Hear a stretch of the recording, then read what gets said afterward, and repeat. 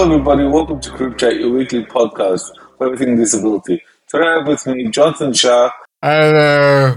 EBD, David Cunningham, and Hello. myself, David D. Today we'll be talking to the crew again, disability and identity. Please subscribe and share. Thank you very much, David. Welcome to our podcast, Group Chat, our weekly podcast of the disability. Today with me, we have, our usual crew, but we'll be talking more to the Davids. So how's it going, David D? David D? It's all good, all good, all good. All good. And how about you, Jonathan? I'm good. All better to see all of you and all of our audience. You've heard enough from me and, Jonathan last week, but now we'll be going to the Davids. David C., tell us, describe to our audience how you define yourself in a contemporary Australian society. Yeah, well, thanks for that question, Evie. It's a great question to ask. I actually define myself primarily by my accomplishments and my success and my achievement. I don't predominantly define myself by my disability because my disability is actually visible and present to everyone anyway because I have cerebral palsy and I sit in a wheelchair. So for me, it's more about what I do and how I contribute to the society and what I actually achieve. That's awesome. It's good stuff, Cunningham. How about you, David D? Just tell our audience, how do you define yourself in a contemporary Australian society? I don't define myself by my disability, but I define myself as a family man and a person who likes to keep healthy, and keep fit, and be helpful to society. I like to help my peers and family. Of course, peer support, very important. Thank you guys for that. Awesome. So, in saying that, what influence, has your family and also, your close friends had on your identity? David Cunningham? My family actually shaped who I was from my childhood. And so basically, my parents are both actually like retired teachers. Basically, I of course never escaped doing my homework. That was important. But both of them taught me about society and about lobbying and about advocacy and about how to stick up for myself and how to project myself out there. My friends, not so much. I mean, my friends are there. I think they actually helped to define me by making sure I'm on the straight and narrow path. I do the right thing, and that they remind me of what I need to know rather than what I want to know, which is really important. Of course. How important is that, being able to, learn at a young age about advocating for yourself, getting yourself out there, standing up for what you believe in. Very important. Thank you very much for that, Cunningham. Interesting. And how about you, David D? Your family and your close friends, what influence have they had, on your identity, on who you are? Well, me family, ever since I was young, my parents and my siblings, we used to always go to school. Yeah, school holidays, I'll be working with my father. So ever since I was young, we had a work ethic and a study ethic, and go to church. First in religion, first in God, then study, then work and friends. Nice. And family was always held high. We had a good work, health, family, and religion ethic. So, strong emphasis on religion. and when I had my disability, and at first family want to take care of me, and they think that they worry about you too much, but then you have to let them know that you got to let me make my mistakes. Let me learn how to get around, how to do things myself. I can't be babied all my life. Yeah, so there's been that shift. Yes, we know they mean well, but at the end, it could turn to a bad thing because then a person won't learn how to do things for themselves. Interesting. I guess Cunningham grew up having a disability, and then David D, on the other hand, acquired his disability later on in life. So there's been that shift. Sounds, interesting. Thank you both for, sharing. Oh, for sure, yeah. Now, when in your life have you experienced any doubt about your identity? Cunningham? Great question, Evie. Thanks for asking that. For myself, it's my sexual identity, and basically, I am my sexuality. So when you're gay and yet you have a disability as well, it can be doubly as difficult. And so, yeah, that was a period of life where I had a bit of doubt, but I don't now. But yeah, it was tough during those years of going through the process. So, for all the trauma that you went through, but look, I'm glad you learned to accept yourself, David Cunningham. That's awesome, especially when it comes to identity. How important is that? How about you, David D? Look, have you ever experienced any doubt about your identity? Well, with me, at first, because I've got my faith to lead my background, there is no doubt. I rely on Jesus Christ and ask and you shall receive, knock and the door shall be open. So if I put my trust in God, I believe there's no doubt He won't provide. So there's no need to have doubts. Also, when I got my disability, I accepted it straight away. Now, when someone accepts, you can't move on from your disability unless you accept. First thing you can do is accept. Accepting your disability, you will not doubt what you can do. All those who have disabilities, if you want to live a happier life and you want to move on, accept your circumstances and you will see life will get better. Interesting. Thank you for that, David.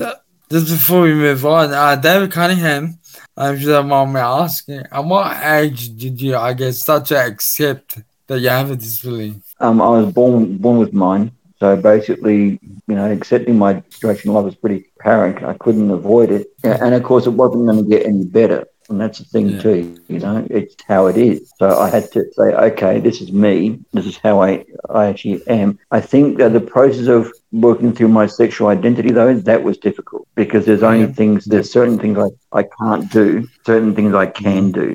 And of course, there's a problem of going on like dates and experiencing that, which is a whole new identity as well, because, you basically, when you go on a date, it feels like a job interview.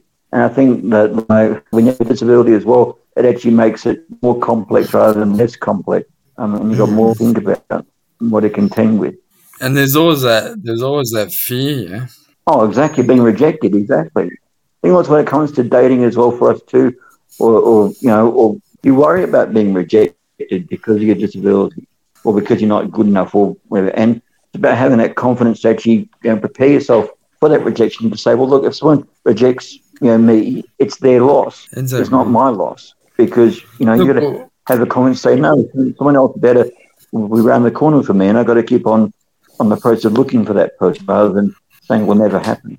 Yeah, look, as a person with a physical disability myself, we do have capability. We are, amazing, genuine people. People need to see that. People need to give us a chance. When it comes to dating, it's very hard, as a straight man with a physical disability to actually find dates.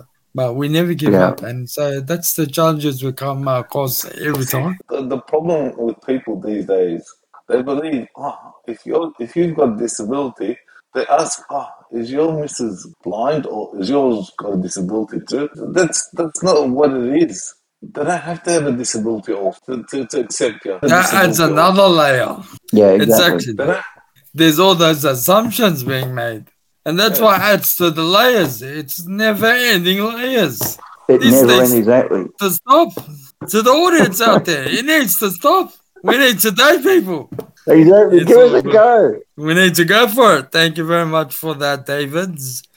Now, describe how your identity impacts your efforts in the disability community. Cunningham? Well, when it comes to my presence within our disability community, I think I do pretty well on that front. I think many people know who I am, and they know that I'm a useful person. In fact, that I get results. Through my identity, I managed to actually get to be the Carers Alliance campaign manager that actually campaigned in the 2007 federal election that you bring about the NDIS, which is quite an achievement. And of course, they poached me from the Australian Greens to come across to their party that you run their upper house campaign for the Senate. And so I did that. And that was based on my identity and how I was known and recognised as being a rather passionate person, which is terrific. Make sure we can actually project ourselves and that we're known for something. It's important that we use our identities to actually bring about positive change and useful effort out there. Otherwise, we'll never get ourselves to where we want to be as a community. I think it's important we have certain identities out there who actually are passionate and vocal, and for those of us who actually can defend those who can't vocalise as much. I mean, to me, I actually can't stand when weaker people with disabilities being unduly attacked or being mistreated. I find that horrific, and so I'm always in there speaking up for them, because to me, having a voice for ourselves is really important as our identity, and it's important we defend those who actually don't have a voice. Exactly. So, yeah. Exactly. Very well said, Cunningham. Thank you for that. David, Yes. Dowd, being an active, member in your community and, advocating for people, especially those that have vision impairment, how does that, I guess, impact on your efforts in, Well, the disability community? when I go places, if I see anything, or literally, I don't see, but if I go through difficult travels, I think to myself, I'll probably get around it the next time, but I shouldn't have to be troubled with this. But someone else that's blind won't be able to get around it. So I will make things clear. Like when I first became blind, there was some phone boxes that I bumped into, and I told it to the council to change the positions and position it a different way so I can feel it down the bottom. Because down the bottom, I missed the phone box, then hit my head up the top. They actually did it straight away. They changed the way they were positioned, and now I don't hit my head there. A lot of people, when they see people with disability, like recently, a friend of mine told her brother and her brother-in-law to pick me up, and they didn't know how to take it. They were scared to, what are we going to talk to him about? How are we going to talk to him? What would offend him? It's like, you got to understand, we as people with disability, some people do get offended, some don't. When I show them I'm a normal person, I can make jokes and laugh about it, then they were in hysterics. Oh man, we thought we were scared to offend you in a way. But at the end, they were talking about the night they had with me the next night. I guess, yeah, look, it's very important to, I guess, be who you are, just be genuine people. It's people, they assume too much, like I mentioned before, and that can be, pretty, I guess, risky, pretty dangerous, especially for us. It can impact on our mental health and, learning to accept ourselves and who we are as human beings. But it's good to, just be yourself, David Dowd, like you mentioned. So good on you, and thank you for being your genuine self. At the end, you can always tell them what offends you. When you first meet someone, if you see them scared trying to step around things, tell them what offends you and what doesn't. That way, it'll be more comfortable for them and more comfortable for you. Next time, I'll carry a list with me on the do's and don'ts. How about that? It's all about that education. Very important. Yeah. And just Education. interacting with people at the end of the day. So we're all humans at the end of the day. And we do, yearn for that interaction. That's awesome. Thank you both, David Cunningham and Dowd. So in a social setting or when in the broader community, how do you project your identity? Interesting. David Cunningham. Well, when it comes to me, I think everyone knows who I am, don't they, Evie? They sure do. I'm pretty hard to forget, right? Yeah, very hard not to keep quiet. That's the thing.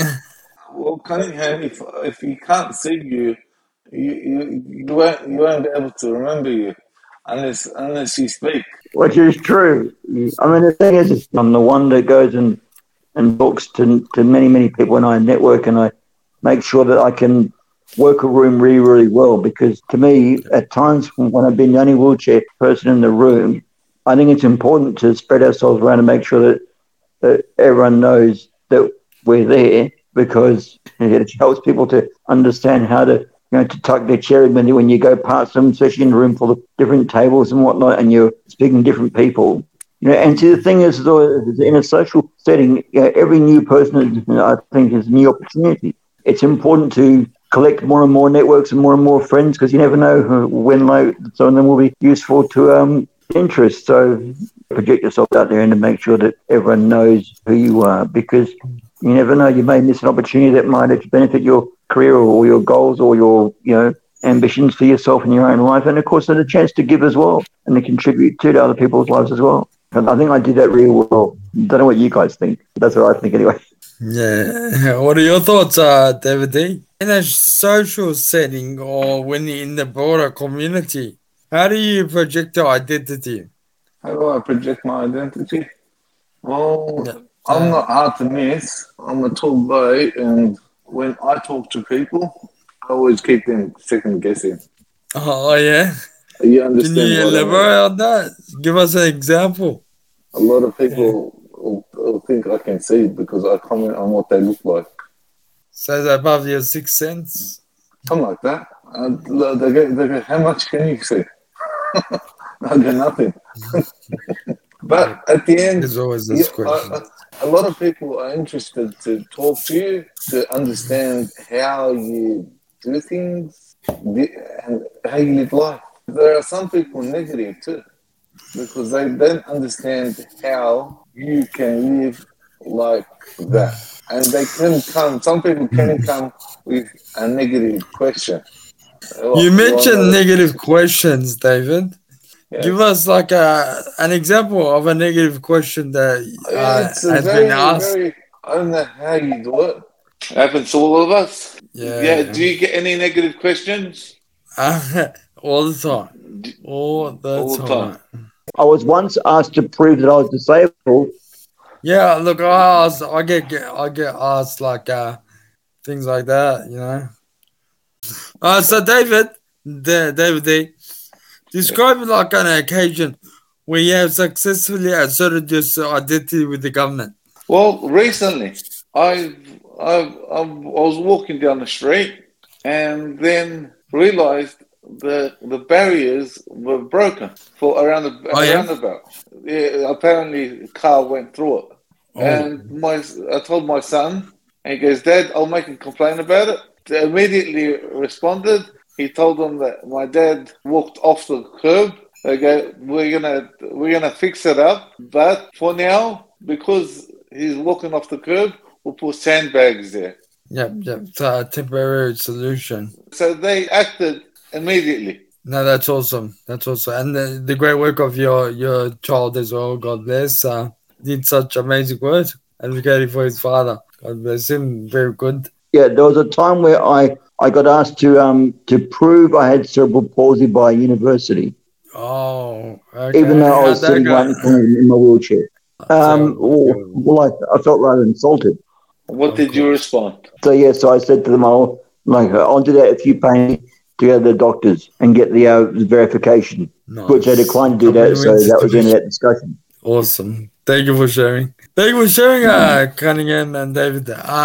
Now, Cunningham, describe one occasion when have you successfully asserted your identity with the government? There was one occasion where Centrelink actually asked me whether or not I was better or well, or whether my cerebral palsy is going to get any better. And I said to them, no, unfortunately it's not. It's rather permanent. It's not going to change. And that was on their pension review form. I know the process. Which is most interesting. Is there something you agree with, Jonathan?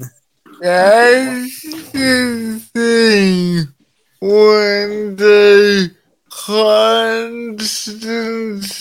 ask to reassess when they know our decisions disabilities are permanent. It just always our time and energy. They do waste your time and energy because it's an ongoing process and it's a repetitive process. You tell them all the information Yeah. they need to know, and they come back and they start all over. It's a headache. Is there something that we can do, like the doctor certificate or something that's a card that says yes, this person has a disability and is legit? What do you want us to step on our foreheads? We are disabled. No, No, like a card. You're right. Terrible. Like, Something we need to, I guess, advocate. So- So, to the audience out there, David Cunningham, what advice can you give to our audience on how to best develop and advance their own identity in Australia?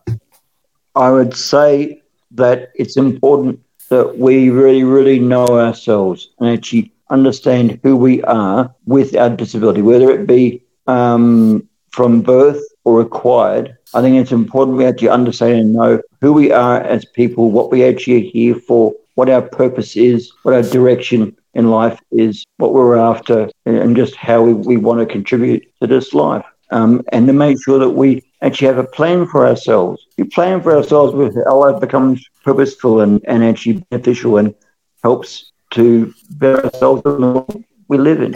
It's important that we do that.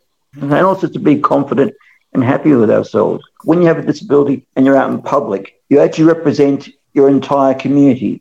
So if we're miserable, for example, walking people think, oh, that must be all of them. They're all like that. And I think, no, I'm not like that. That's not me.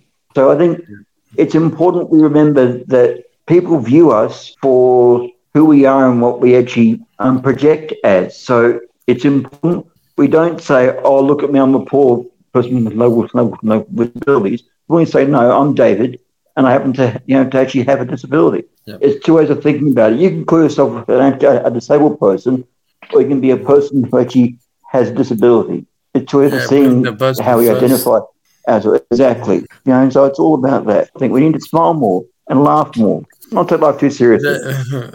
Well said. Thank you very much for that, Cunningham. So about accepting ourselves, but treating us like normal people, pretty much living normal everyday life. Exactly. What about you, David? So what advice can you give, to our audience out there on how to best develop and advance their own identity in Australia?